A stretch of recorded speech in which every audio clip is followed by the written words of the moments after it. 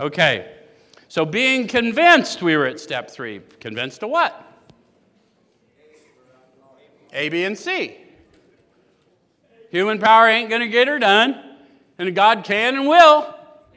If I've had my encounter, it's time to chase. Right?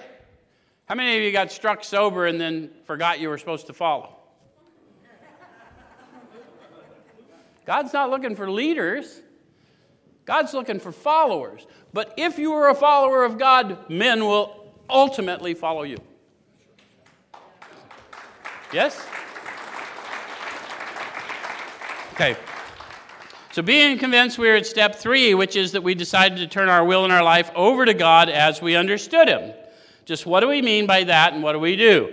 Again, not a God of your understanding, God as they understood Him. And they understood Him by this stage of their development as a powerful experience of power, peace, happiness, and a sense of direction flowing in. Not a chair, not a light bulb, not a group of drunks, not any of the silly shit we've heard over the years. If it's outside of you, they lie. Does that make sense?